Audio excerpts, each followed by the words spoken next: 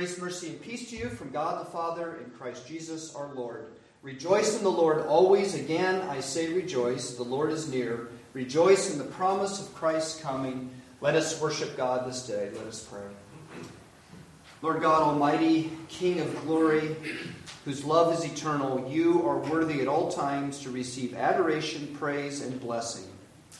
And we praise you now for sending your Son, our Savior, Jesus Christ, for whom we wait.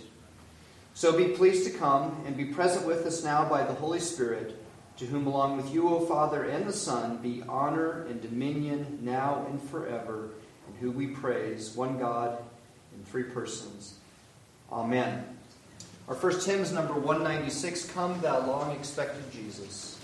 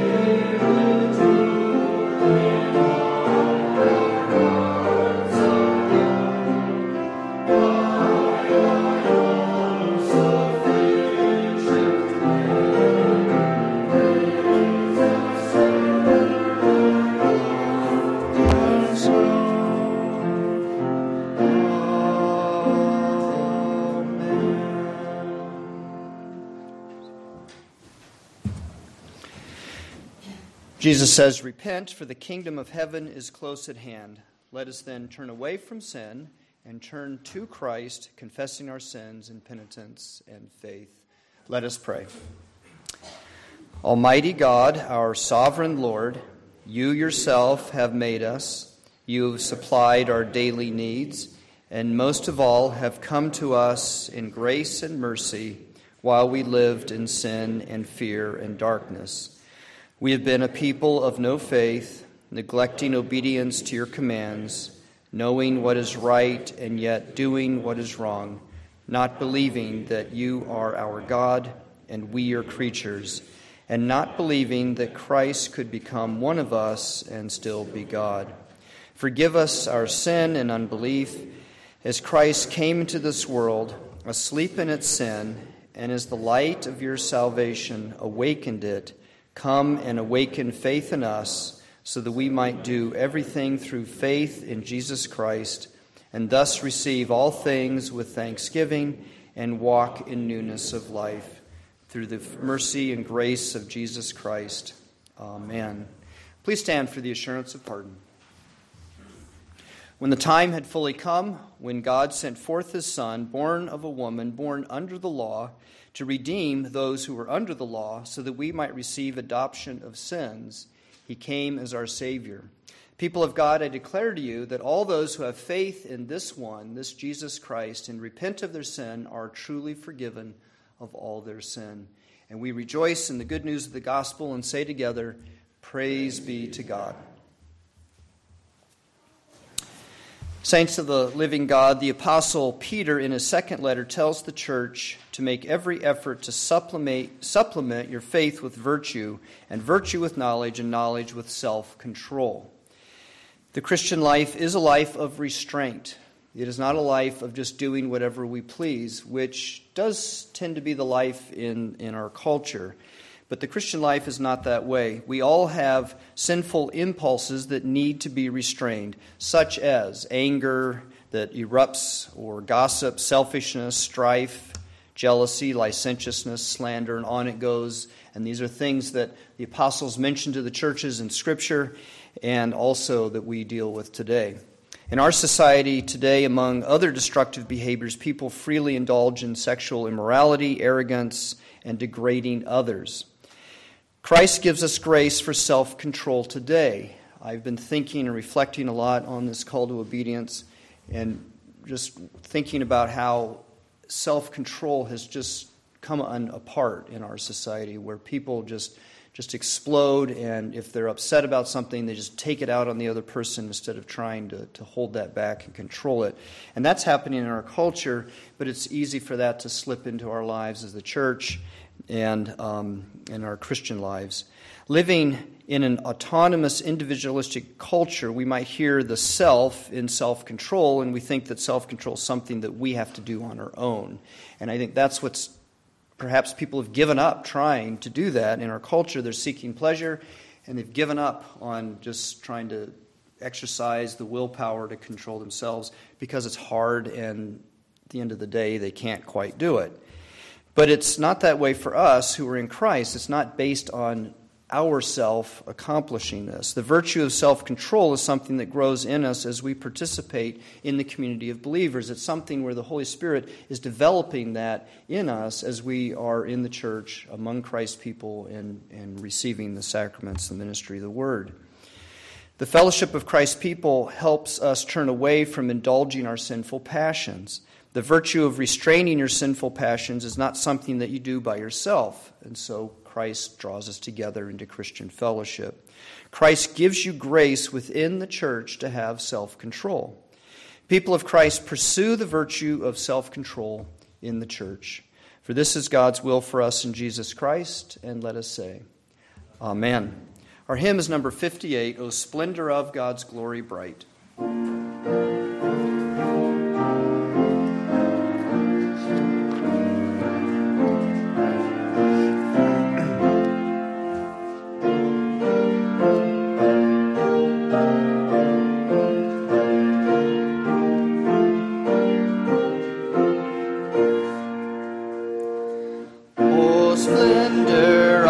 God's glory bright from light eternal bringing light. of light, light's living spring, true day, all days illumining. Come, very Son of heaven's love in lasting radiance from above, and pour the Holy Spirit's ray on all we think or do today. And now to you our prayers ascend, O Father, glorious without end. We plead with sovereign grace for power to conquer in temptation's hour. Confirm our will to do the right and keep our hearts from envy's blight. Let faith her eager fires renew, and hate the false and love the true.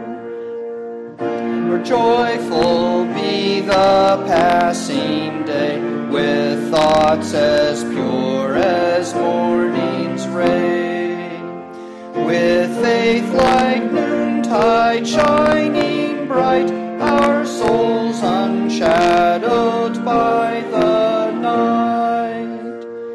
Dawn's glory gilds the earth and skies, let him our perfect morn arise. The Word in God the Father one, the Father imaged in the Son. Amen.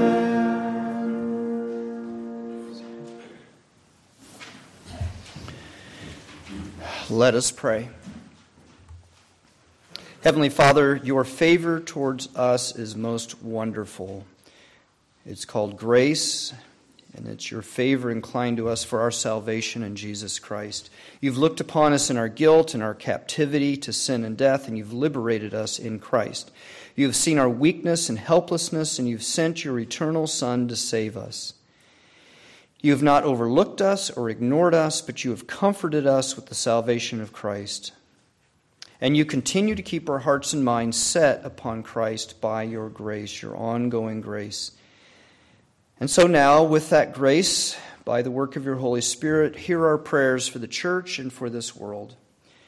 We pray that the church, the whole company of your saints, would rejoice that you have revealed the promise of salvation in Jesus Christ. Let us never get tired of that wonderful revelation and fulfillment of your promise in him. Help the church to understand the significance of your goodness to us and the grandeur and magnitude of your grace. And despite all the conflict and the trouble and the confusion that the church endures this day, may it not succumb to sin and unbelief, but by your favor be firm of faith and confident in Christ. Gracious Father, we cry out for our brothers and sisters who suffer mistreatment for the sake of Christ, whether that's harsh words or physical abuse or unfairness or imprisonment or even death. We remember those Christians and churches who are in North Korea, Syria, Iran, Cuba, Pakistan, Afghanistan, Egypt, Eritrea, Nigeria, Mexico, and even where we live. And we remember the Christians. We also just pray for the people in those lands where life is harsh. May they hear the word of Scripture that those who share in Christ's sufferings also will share in his triumph and glory. And we pray you would give them faith, and if they are Christians, that faith would persevere. We pray that our suffering fellow Christians would learn obedience and entrust themselves to you. Hear our prayers.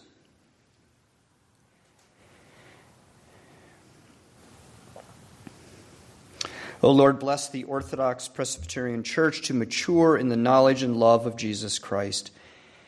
Keep our church from being sidetracked or unreflective about the culture in which we live. Bless the ministers of our churches to lead in the way of the ministry of Christ.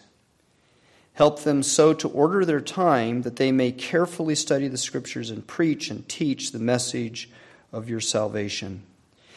And we pray for Jonathan Cruz, the pastor at Community Church in Kalamazoo, and John Ferguson, the pastor at Covenant OPC in Kamoka, Ontario, for Doug Bilsma and Living Hope Church in Ontario, and the other ministers and congregations of our presbytery. We pray for them. We also pray for our missionaries, Mark Richline and his family in Uruguay, and Mike McCabe with his family in China. Hear our prayers for these.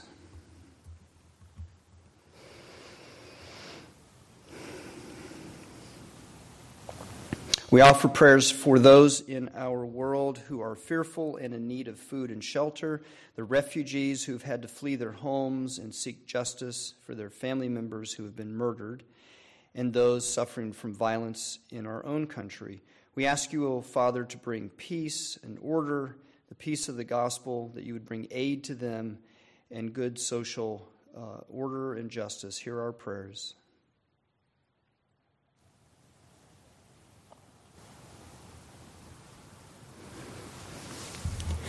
For Providence Church, we pray, by your Spirit, give us your grace that we might have employment and food enough, healing for our body and soul, contentment of heart, joy of life, gratitude for the many things you've given us, confidence in your care for us in Jesus Christ. And to this end, we pray for Frida and Eduardo, for Leah, Jeff and Linda, for Fawn and Bob, for those who will be traveling soon. And we also remember our friends, for Becky and Karen, Mrs. Mesner, Angie, Phil, Tom, Bob, Dominique, and others we name to you in silence. O God, grant us wisdom and unity here at Providence, and we pray that we might meet more people and they would join us with faith in Christ. To you we pray, O Father, in the name of Jesus Christ, who taught us to pray, saying, Our Father, who art in heaven, hallowed be thy name. Thy kingdom come, thy will be done, on earth as it is in heaven. Give us this day our daily bread, and forgive us our debts, as we forgive our debtors. And lead us not into temptation, but deliver us from evil. For thine is the kingdom, and the power, and the glory forever. Amen. Let us present our gifts and offerings to the Lord.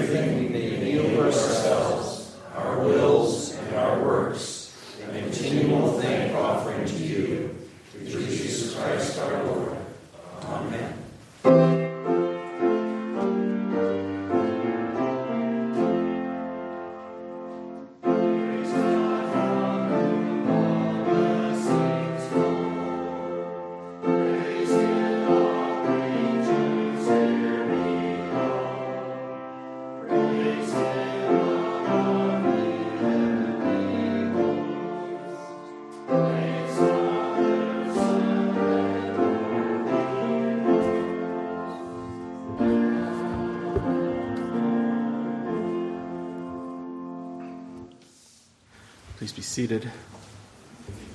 As we come now to the reading and the preaching of God's Word, let us first prepare our hearts and minds to receive this God's Word. Let us pray.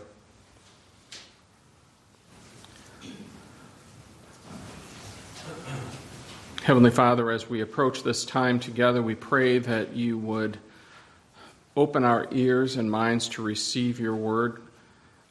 Help us to receive them with humble hearts, teachable hearts, that in hearing your word, that we would be built up, that we would be strengthened and encouraged, that we would hear what we need to hear. For we do pray this in Christ's name. Amen. Our first reading comes from Isaiah chapter 35, verses 1 to 10. Listen now to God's word. The wilderness and the dry land shall be glad. The desert shall rejoice and blossom like the crocus. It shall blossom abundantly and rejoice with joy and singing. The glory of Lebanon shall be given to it, the majesty of Carmel and Sharon. They shall see the glory of the Lord, the majesty of our God. Strengthen the weak hands and make firm the feeble knees. Say to those who have an anxious heart, be strong, fear not. Behold, your God will come with vengeance. With the recompense of God, he will come and save you.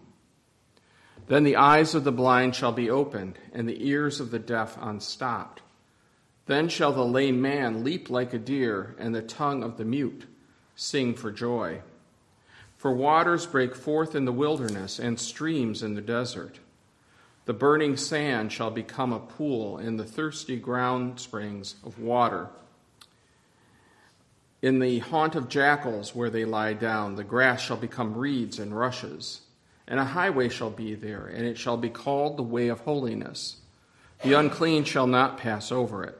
It shall belong to those who walk on the way. Even if they are fools, they shall not go astray.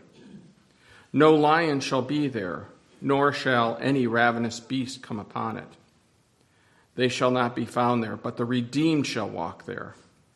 And the ransomed of the Lord shall return and come to Zion with singing. Everlasting joy shall be upon their heads.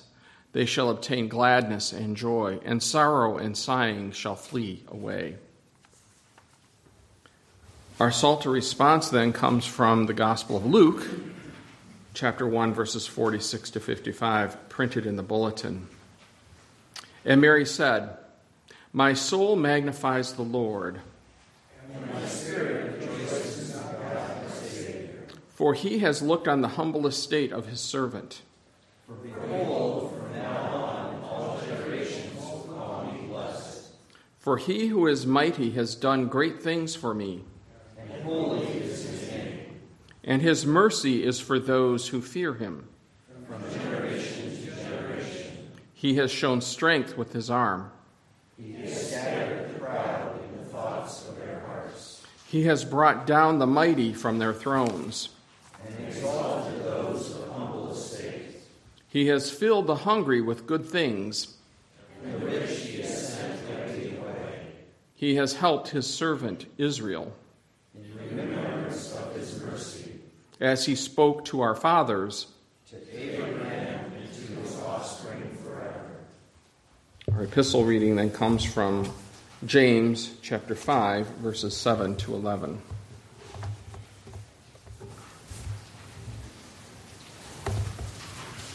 Again, God's word. Be patient, therefore, brothers, until the coming of the Lord. See how the farmer waits for the precious fruit of the earth, being patient about it, until it receives the early and the late rains. You also be patient. Establish your hearts, for the coming of the Lord is at hand. Do not grumble against one another, brothers, so that you may not be judged. Behold, the judge is standing at the door. As an example of suffering and patience, brothers, take the prophets who spoke in the name of the Lord.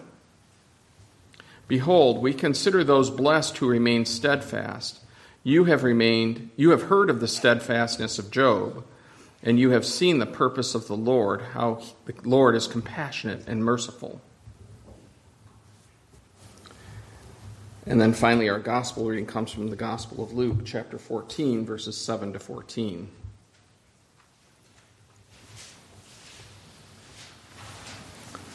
Now, he told a parable to those who were invited when he noticed how they chose the places of honor, saying to them, When you are invited by someone to a wedding feast, do not sit down in a place of honor, lest someone more distinguished than you be invited by him. And he who invited you both will come and say to you, 'Give your place to this person,' and then you will begin with shame to take the lowest place. But when you are invited, go and sit in the lowest place, so that when your host comes, he may say to you, 'Friend, move up higher.' Then you will be honored in the presence of all who sit at table with you. For everyone who exalts himself will be humbled, and he who humbles himself will be exalted." He said also to the man who had invited him, "When you give a dinner or banquet, do not invite your friends or brothers or your relatives or rich neighbors, lest they also invite you in return and you be repaid. But when you give a feast, invite the poor, the crippled, the lame, the blind, and you will be blessed, because they cannot repay you, for you will be repaid at the resurrection of the just." The word of the Lord. Thanks be to God.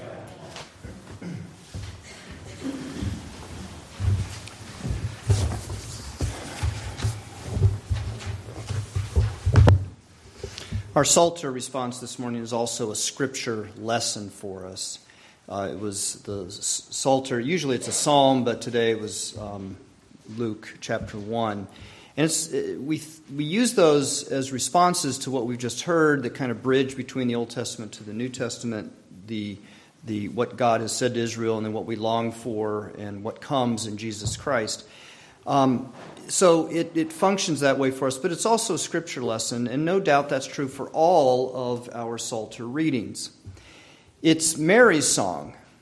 The mother of Jesus rejoices after she hears the divine announcement that she will bear the Son of God. She sings out with joy, and her song is called the Magnificat. We heard the Benedictus a couple weeks ago, which was the song or psalm of Zechariah. But this one is the Magnificat, the song of Mary. And it's called that because of how it begins. My soul magnifies the Lord. The song is modeled on Israel's psalms. If you notice, it wasn't like modern poetry. It wasn't like our modern songs. It's not modeled on that, which is sort of anachronistic. It's silly. It's modeled on Israel's psalms. And the Psalter is the collection of psalms we call psalms in the Bible. So when we talk about the books of the Bible in the Old Testament, we say the book of Psalms. It's really a collection of psalms. And that's the Psalter. But the psalms in the Old Testament are not all in the Psalter. There are 150 in the Psalter, but there are other psalms. And you could even say there are psalms like Mary's song in the New Testament. So the psalms extend beyond the collection of psalms in the Old Testament. Mary's song uses the form of the psalms, and it even quotes from some of the psalms, but it's set in the context of the coming of Jesus Christ. So it begins, "My soul magnifies the Lord, and my spirit rejoices in God, my Savior." Listen to another psalm in the Old Testament prayed by Hannah, the mother of Samuel. It's in 1 Samuel chapter 1. She says, "My heart exalts in the Lord, my strength is exalted in the Lord." It sounds very similar, doesn't it? Hannah was the lowly wife of Elkanah. Her husband loved her very much, but she had no children. And Elkanah had another wife named Peninnah, who had 10 children, and Peninnah mercilessly ridiculed Hannah for not having any children. So there were 2 wives. One had 10 children, one had none, and the one with 10 children ridiculed Hannah. You see, in those days, children were considered one of the greatest blessings that God could give. Hannah was treated with contempt and disgrace by Peninnah. In ancient Israel society, Hannah was lowly, but she fervently prayed to God. So in the way the society saw her, she was among the lowest because she didn't have any children. And she never stopped trusting in God, and she continued to pray to God. And God heard her prayers, and she became pregnant. And this is why Hannah praised God. "My soul exalts in the Lord, my strength is exalted in the Lord." And even some of the lines, if I were to go on and talk more about Hannah's psalm or song in 1 Samuel, you would hear some of the lines in it that sound very much like what Mary sings in her psalm. So some scholars believe that the Magnificat was modeled in part on Hannah's psalm. And there's much similarity in their stories, the personal stories of Hannah and Mary, both of them not having children and then becoming pregnant. Of course, there are differences, but some of those main themes are parallel between the two. But the big difference is that the angel announced to Mary that she bears the Son of the Most High, who will reign over the house of Jacob forever, and of his kingdom there will be no end. That's a huge difference, because that wasn't Samuel. Hannah's psalm of great joy is in the context of the lowly woman who gives birth to one of the great prophets of Israel. Mary's psalm of great joy is in the context of the lowly woman who gives birth to God's Son, the Messiah of the world. And there's a huge difference between the two. Mary's psalm draws on Hannah's psalm and other psalms in the Old Testament, like Psalm 136. In verse 48 of the Magnificat, Mary's psalm, she says, "For he has regarded the low estate of his handmaiden." And then in Psalm 136, it's a psalm that gives thanks to God for his mighty acts to Israel. And in verse 23 of Psalm 136, it says, "It is he who remembered us in our low estate, for his steadfast love endures forever." So you see, you can hear that being picked up by Mary, that language picked up in her song. She picks it up, uses language from Psalm 136.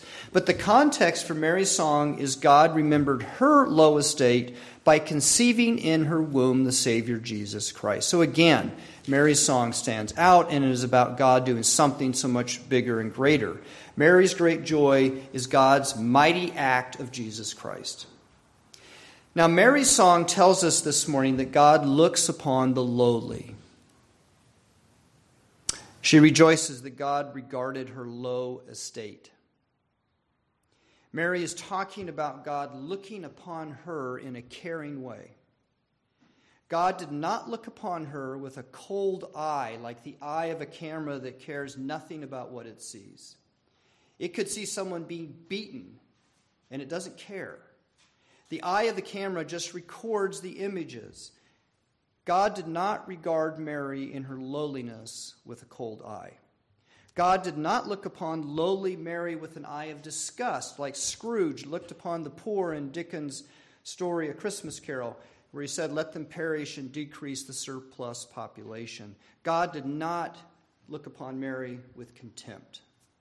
God did not pretend to overlook lowly Mary, like drivers in their cars who stare straight ahead at a red light rather than look at a homeless woman begging for money at the corner. God did not turn his gaze away from Mary in her lowliness. God looked upon lowly Mary with mercy. And it was not just Mary. God has always looked upon the lowly with loving care. He looked upon the lowly people of Israel when they were captives in Egypt. The Lord called Moses at the burning bush, and he said to Moses, "I have seen the affliction of my people who are in Egypt." God saw their lowly position. The Egyptians considered the Hebrews inferior slaves, beasts of burden who could do the heavy lifting for their construction projects. God saw the Hebrews' powerlessness and weakness in Egyptian society, and God looked upon lowly Israel with mercy. Later, God looked upon the exiles in Babylon, the Jews who were carried away to Babylon. They were prisoners of war. They were tormented and mocked. One of the Psalms, another Psalm, 137, talks about what their captors said to them. And God saw it. And God saw the Jews who were at the bottom of Babylonian society. And God looked upon the lowliness of the early Christians, like the church to whom Luke was writing. Luke's gospel was for a church community. And he's writing, and he brings these themes would have been just really reached out and hit them very strongly because they were very lowly people in those societies. The early Christians were ostracized in Jewish society and Roman society. It's sort of like a double whammy. Many of them were slaves who did not have the rights of Roman citizenship. They were also cut off from Jewish citizenship. The Jews considered them heretics, and the Romans, once they figured out that following Christ was not the same as Judaism, they considered the Christians social destabilizers and deviants. Christians were assaulted, they were blamed for destructive events like the huge fire in Rome, and they were used for sport at the arenas. God saw the Christians who were little more than prey. God saw the lowly status of women and children in ancient societies. Mary even acknowledges her low estate in her song, and let's not forget it's Mary, a woman. Verse 48, God has acknowledged the low estate of his handmaiden. Her low estate functioned on several levels. She was poor, she was a Jew, and she was a woman. Women were valued less than men. In Jewish society, some rabbis taught that women could be divorced for the slightest error. Their husbands could divorce them for the slightest error, like burning a meal. Women were often blamed if a man took advantage of them. It wasn't the man's fault, it was the woman's fault. Men were considered superior to women. And children were even lower in the social strata of the ancient world, especially if they were not the firstborn son.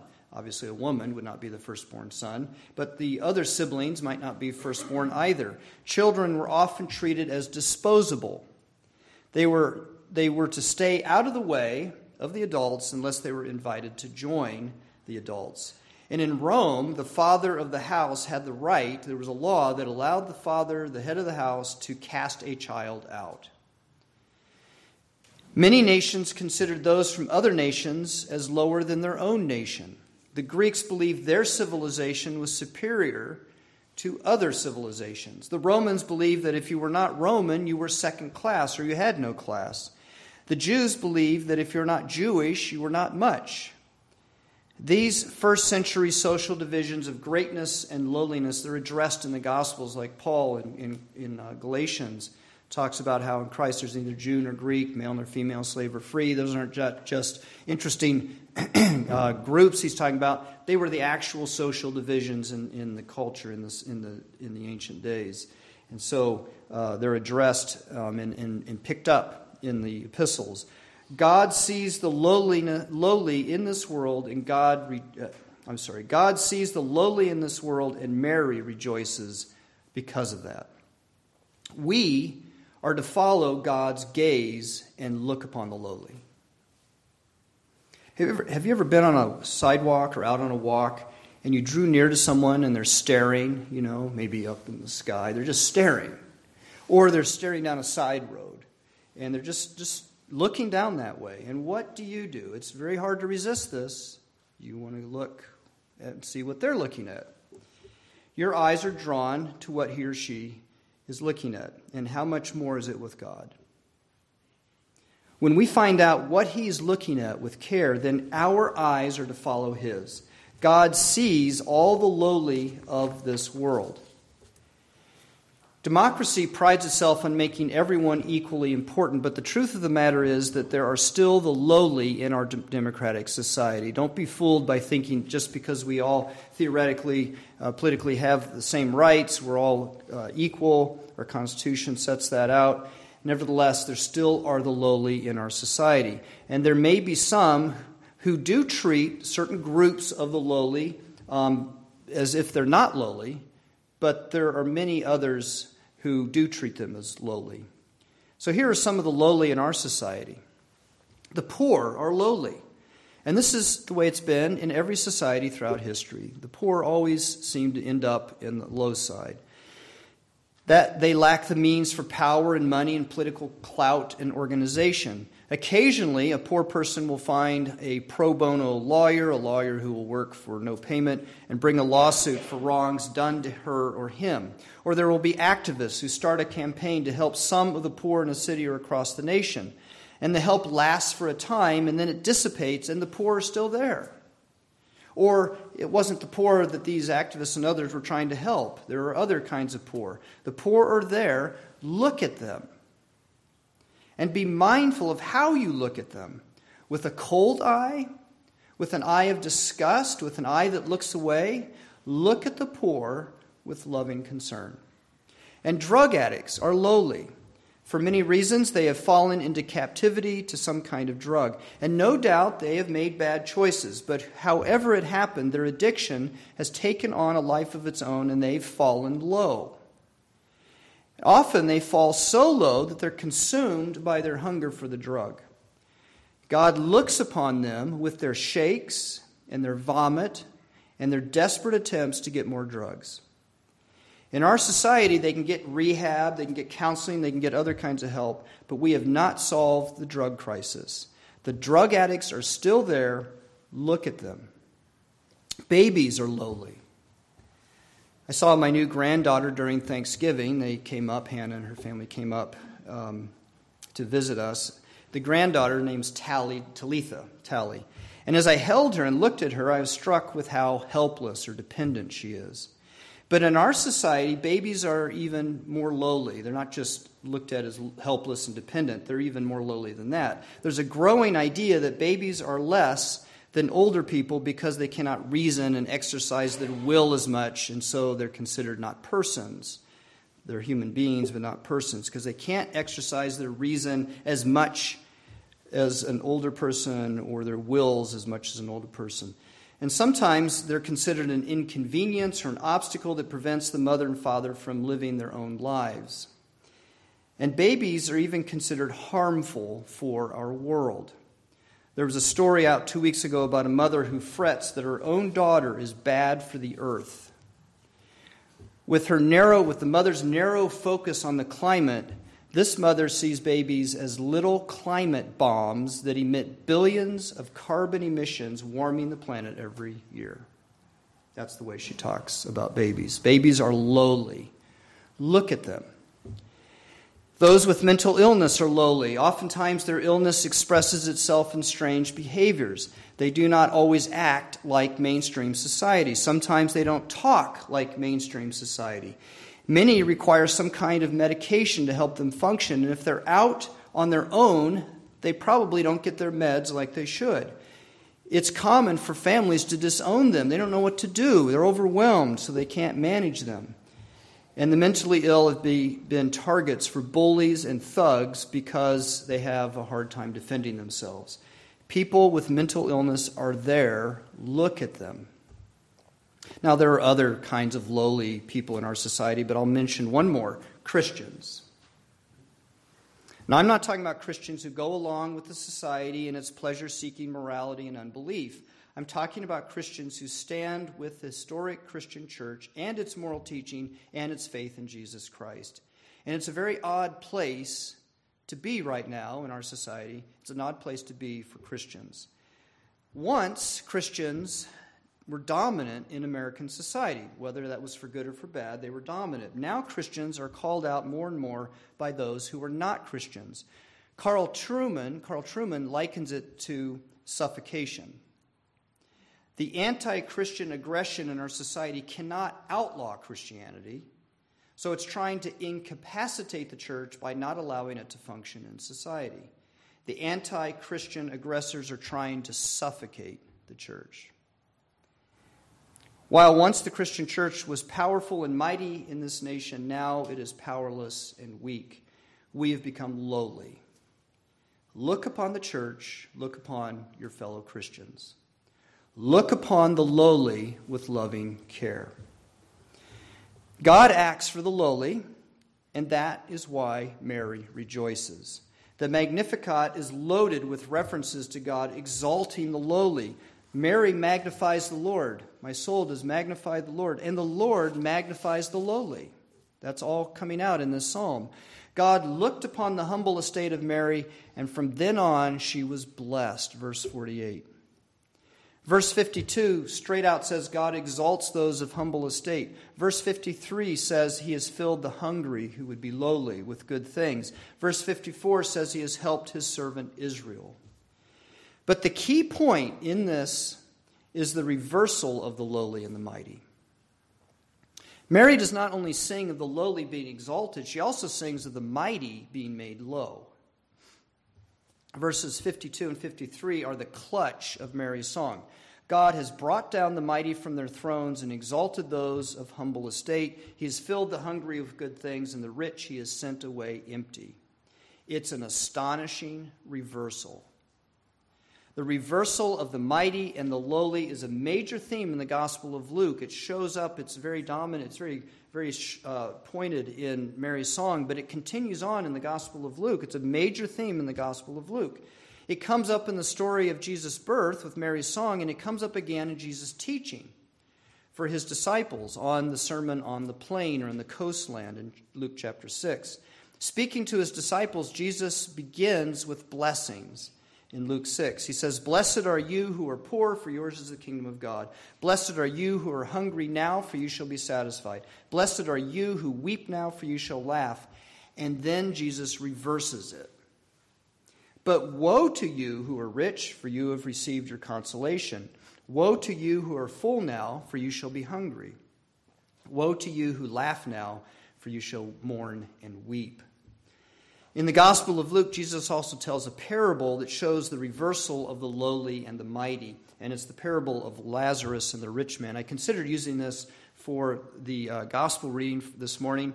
I went with the other text, and it ties in as well. But there is the parable of Lazarus and the rich man. It's in Luke chapter 16.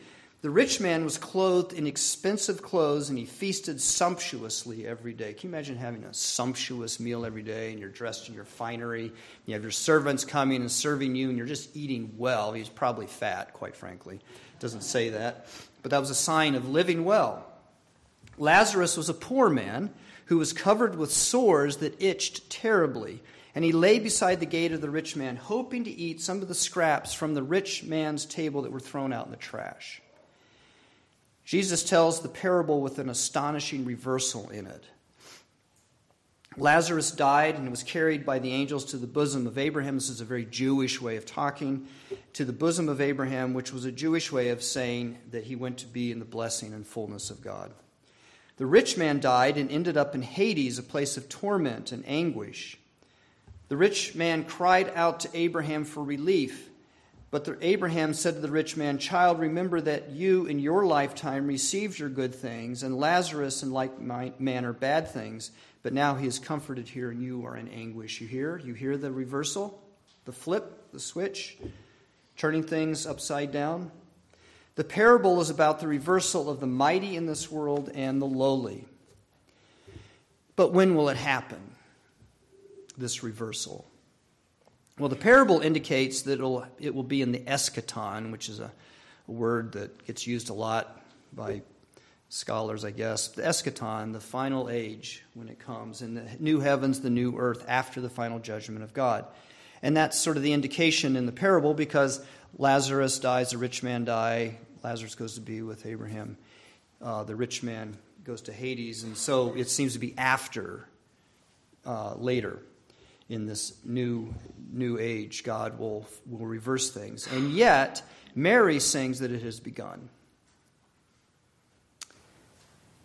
God had exalted Mary. She wasn't singing about how he will exalt me, or maybe that's a little bit in there, but there's also, he has exalted me. Verse 49, she says, "For he who is mighty has done great things for me," has done great things for me. In some churches, Mary is honored and celebrated. After all, God chose her to bear the Christ child, the Holy Son of God. She's called blessed, Blessed Mary. But lest we set Mary on a pedestal, this is all because of God's reversal. It's kind of dawned on me when I was studying it, that Mary gets this privileged position as blessed, but it really is talking much more about God's reversal. Mary is blessed because God sees the lowly and exalts the lowly. Mary is an example of that. Now, perhaps she's a prime example because she carried the Christ child, but she's an example nonetheless of the lowly being raised up and the mighty being brought down. The reversal of the lowly and the mighty had begun for Mary. And in verses 51 and 52 of the Magnificat, she sings that God's reversal has begun in this world in general. God has shown strength with his arm. He has scattered the proud in the imaginations of their heart. He has put down the mighty from their thrones and exalted those of low degree. He's done this. The reversal of the lowly and the exalted has begun with the coming of Jesus Christ. He's the one who, though he was equal with God, humbled himself and became a servant, as the Apostle Paul says to the Philippian church. He became a servant in order to lift up the lowly and humble the mighty. The advent of Jesus Christ in this world is the advent of the reversal of the lowly and the exalted. God's salvation in Jesus Christ exalts the lowly who have faith in him. Jesus does not just create a new condition of lifting up the lowly and putting down the mighty. He is not a mere spark of revolution in this world that gave us the French Revolution, the American Revolution, and all those other revolutions for democracy, or somehow trying to level the playing field. Somehow in those revolutions, one group of the mighty takes over for the old group of the mighty, and there still are the lowly. Jesus Christ becomes one of the lowly, and through faith in him, we become lowly. And he lifts up all of us through his death and resurrection so that we are all exalted. All Christians, regardless of their status in this world, are exalted in Christ. All Christians are made low in Christ and exalted in Christ. He exalts those of low degree. We in the church are to bear witness to God's great reversal in Jesus Christ. To be sure, we're looking forward to that eschaton, to that final day when the governments and the powers in this world are brought down to their final position in the end. We're looking forward to that, and we long for that and call out for that. But it has begun with Jesus Christ, and it is being evidenced in the church. We are to bear witness to God's great reversal in Jesus Christ. Now, to be sure, at times the church has lacked that witness. In the past, Protestant churches took on different social and economic distinctions. So, in the main, in the past, let's say 50 to 100 years ago, the Episcopal churches were known for being comprised of wealthy business owners. If you wanted to find the rich in a town where most people were going to church, you would probably find them at the Episcopal church. Presbyterian churches were predominantly comprised of middle-income business managers. So the managers of the businesses tended to go to the Presbyterian churches. And then those who were, the Baptist churches were known for being comprised of those with lower income who worked in factories in the service sector. Now there were exceptions, of course. There were a few rich people in the Presbyterian churches. There were a few rich Baptists, etc. There were some lower income people who came to the Presbyterian church. There were exceptions, but a clear pattern emerged. I'm not the one who came up with this. They did some studies. They looked at the constitution of these churches, and they saw this pattern emerge. That's how the church sorted itself out in this country 50 to 100 years ago. Now, in the last few years, all of that is changing. Today, more and more, the movers and shakers in society, the wealthy, the ones with social and political power, they don't want to be associated with the church unless they consider the church useful for their purposes. Now again, there are exceptions to this, but in the main, it does not look good on one's resume to be a member of a Christian church, especially a Christian church that holds to Orthodox Christian faith and teaching. The churches that seek to follow Christ more than our culture are lowly in our society, and the lowly are coming into those churches, not the rich and the powerful. When we Christians look upon the lowly with loving care, we're bearing witness to God's great reversal in Jesus Christ. It's not that we turn our backs on the mighty in our society, but they will have to be made lowly in Jesus Christ, and they tend to resist that. When we Christians see the lowly and give aid to them, then we are bearing witness to God's reversal in Jesus Christ. When the lowly come to church and we welcome them and point them to Christ, then we are bearing witness to God exalting the lowly in Christ. So go out and find the lowly. As Jesus says in our gospel lesson, go out quickly to the streets and the lands of the city and bring in the poor and the maimed and the blind and the lame. This is what God is doing in this world through Jesus Christ. He's filling the church with the lowly. May we be faithful witnesses like Mary, that he puts down the mighty from their thrones and exalts those of low degree. Let us pray. Stir up your power, O Lord, and with great might come among us. And because we are sorely hindered by our sins and entranced by the world, let your bountiful grace and mercy speedily deliver and help us as we bear witness to Jesus Christ, through whom, with you and the Holy Spirit, be all honor and glory, now and forever. Amen. Please stand, let us confess our faith. We believe in one God, the Father Almighty, maker of heaven and earth, of all things visible and invisible, and in one Lord Jesus Christ, the only begotten Son of God, begotten of his Father before all worlds, God of God, light of light, very God of very God, begotten, not made, being of one substance with the Father, through whom all things were made, who for us and for our salvation came down from heaven and was incarnate by the Holy Spirit of the Virgin Mary, was made man, and was crucified also under Pontius Pilate. He suffered and was buried, and the third day he rose again, according to the Scriptures, and ascended into heaven, and is seated at the right hand of the Father. He shall come again with glory to judge both the living and the dead, whose kingdom shall have no end. And we believe in the Holy Spirit, the Lord and giver of life, who proceeds from the Father and the Son, who with the Father and the Son together is worshipped and glorified, who spoke by the prophets. And we believe in one holy, Catholic, and apostolic church. We acknowledge one baptism for the remission of sins, and we look for the resurrection of the dead and the life of the world to come. Amen. Our hymn as we come to the Lord's table is number 193, Let All Mortal Flesh Keep Silence.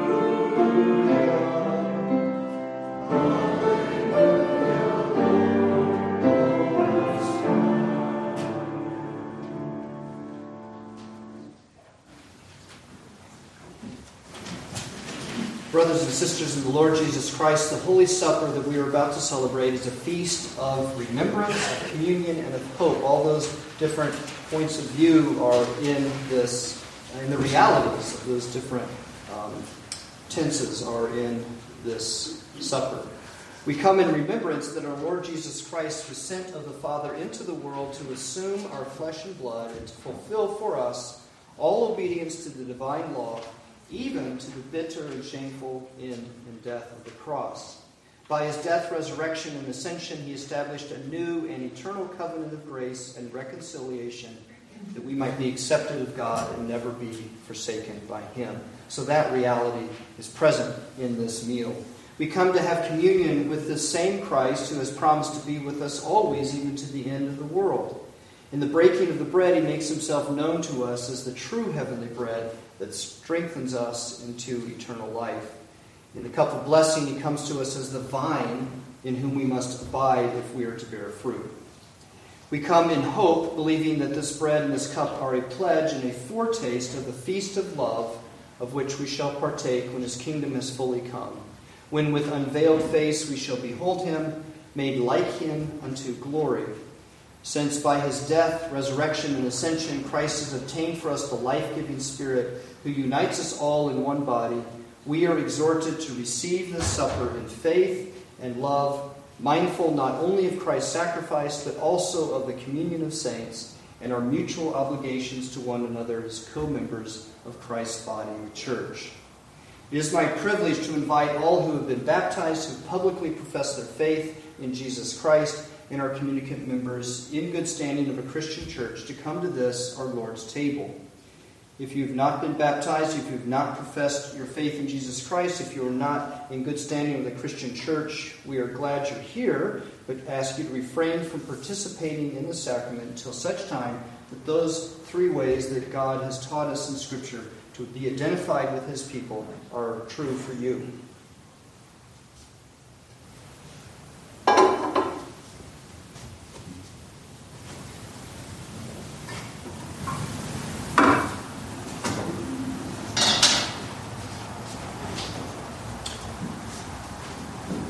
Please join me now in giving thanks to God for our new life and salvation in Jesus Christ. The Lord be with you.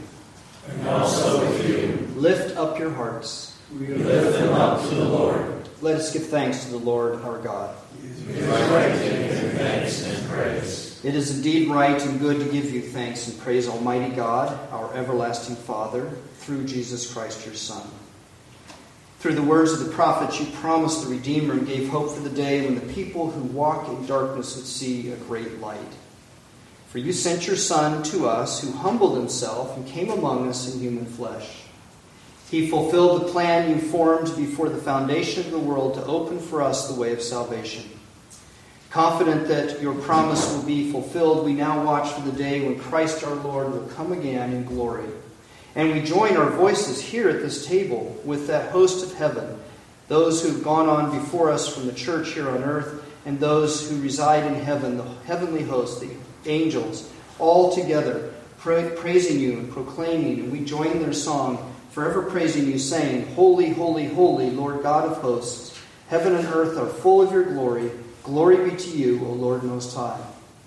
All glory be to you, Almighty God, our heavenly Father, who of your tender mercy did give your only Son, Jesus Christ, to suffer upon the cross for our redemption, and who made there by his once offering of himself a full and perfect and sufficient sacrifice, an offering and satisfaction for the sin of the world, and did institute in his holy gospel and command us to continue a perpetual celebration of this his precious death until his coming again. Hear us, O merciful Father, we most humbly ask you, and grant that by the power of your Holy Spirit, we receiving these your creatures of bread and the cup, according to your Son, our Lord Jesus Christ's holy institution, in remembrance of his death and passion, may by faith be partakers of his most blessed body and blood. Through Jesus Christ our Lord, by whom and with whom and in whom, in the unity of the Holy Spirit, all honor and glory be unto you, O Father Almighty, world without end. And we raise our thanksgiving to you and say together, Amen. The Lord Jesus Christ took the bread, and after giving thanks, he broke it and said, This is my body given for you. Do this in remembrance of me. And he also took the cup, saying, This cup is the cup of the new covenant, sealed in my blood, shed for you for the forgiveness of sins. As often as you drink it, do this in remembrance of me.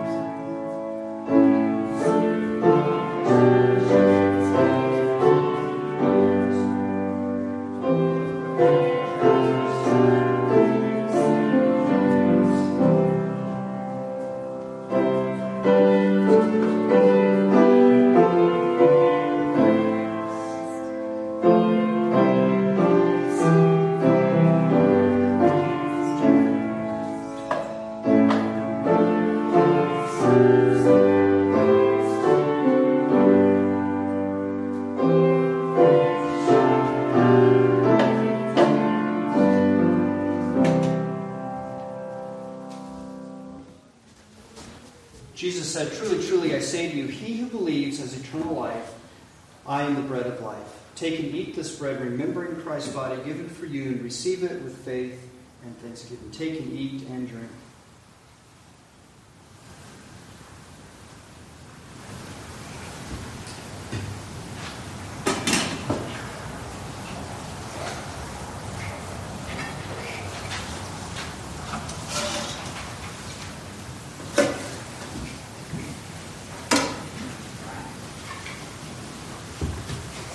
Let us bow our heads in prayer.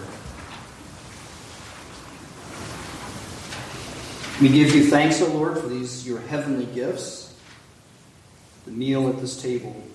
Kindle in us the fire of your Spirit that we may faithfully be witnesses of your salvation.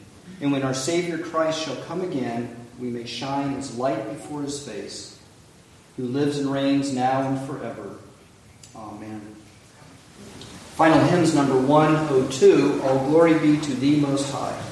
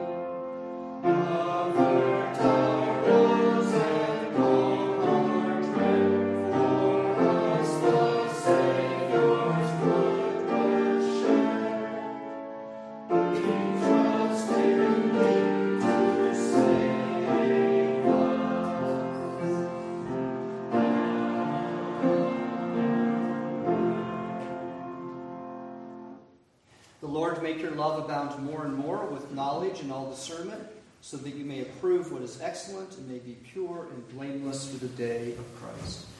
And the blessing of God the Father, the Son, and the Holy Spirit be upon you all now and forever. Amen.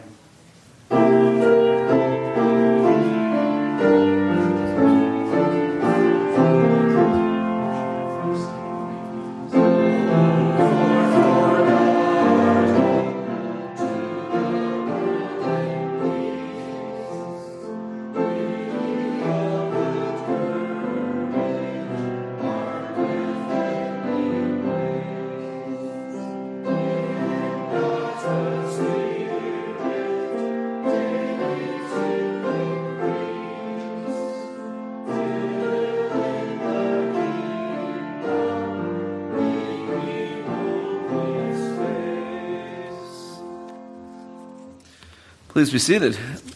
And a very good morning to you all. In addition to the things listed here, since we have him up front already, in all the old movies, you often see someone yell, "Is there a doctor in the audience?" And we do have, not the medical doctor, but we do have a new doctor among us. So congratulations to Stephen Comer, who, do you want to give us the 30-second version of your transition from what you woke up yesterday to... That's about an hour and a half. I gave a presentation. They grilled me on stuff for about an hour, a little over an hour, and that was it.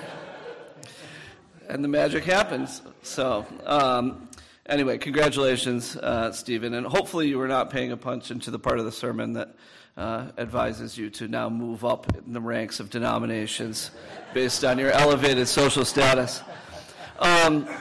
We also, odd though it may seem, is I believe 2 weeks from right now is Christmas morning, so we are almost there. And in that, on that note, are we still looking for volunteers to read and/or lead music?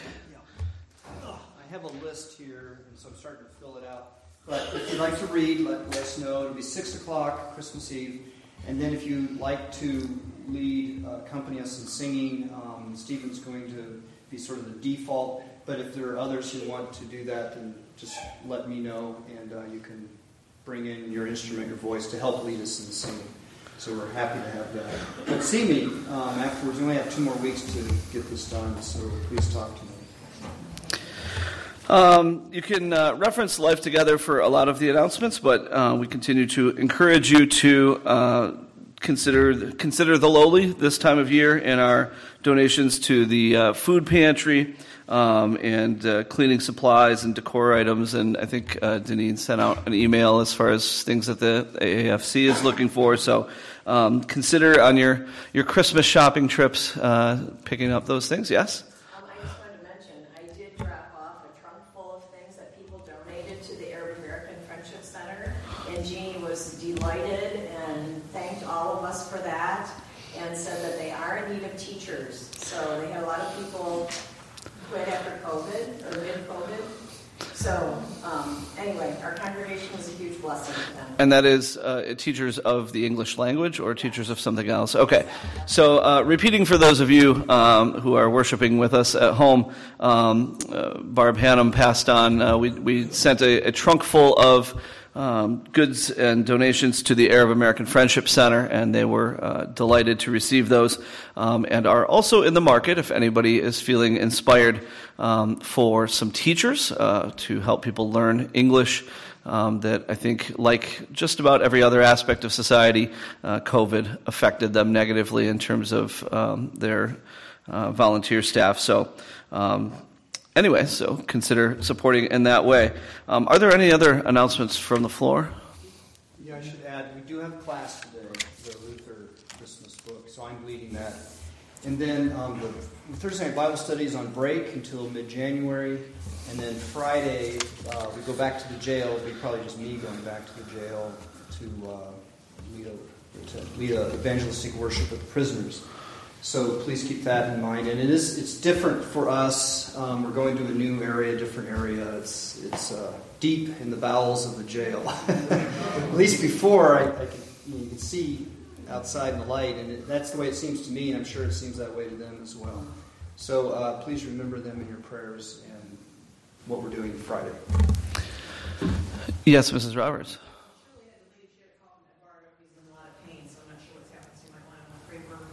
Okay. All right. Yes, for those at home, continued prayers requested for the Guzmans. Eduardo's in some pain this morning. And as a final note, it is Elder Kelly's birthday today. He is worshiping with his son as opposed to coming here. So in about a 3-second elders meeting after the service there, we agreed that everyone should send Mr. Kelly a novelty meme to remind him how old he is.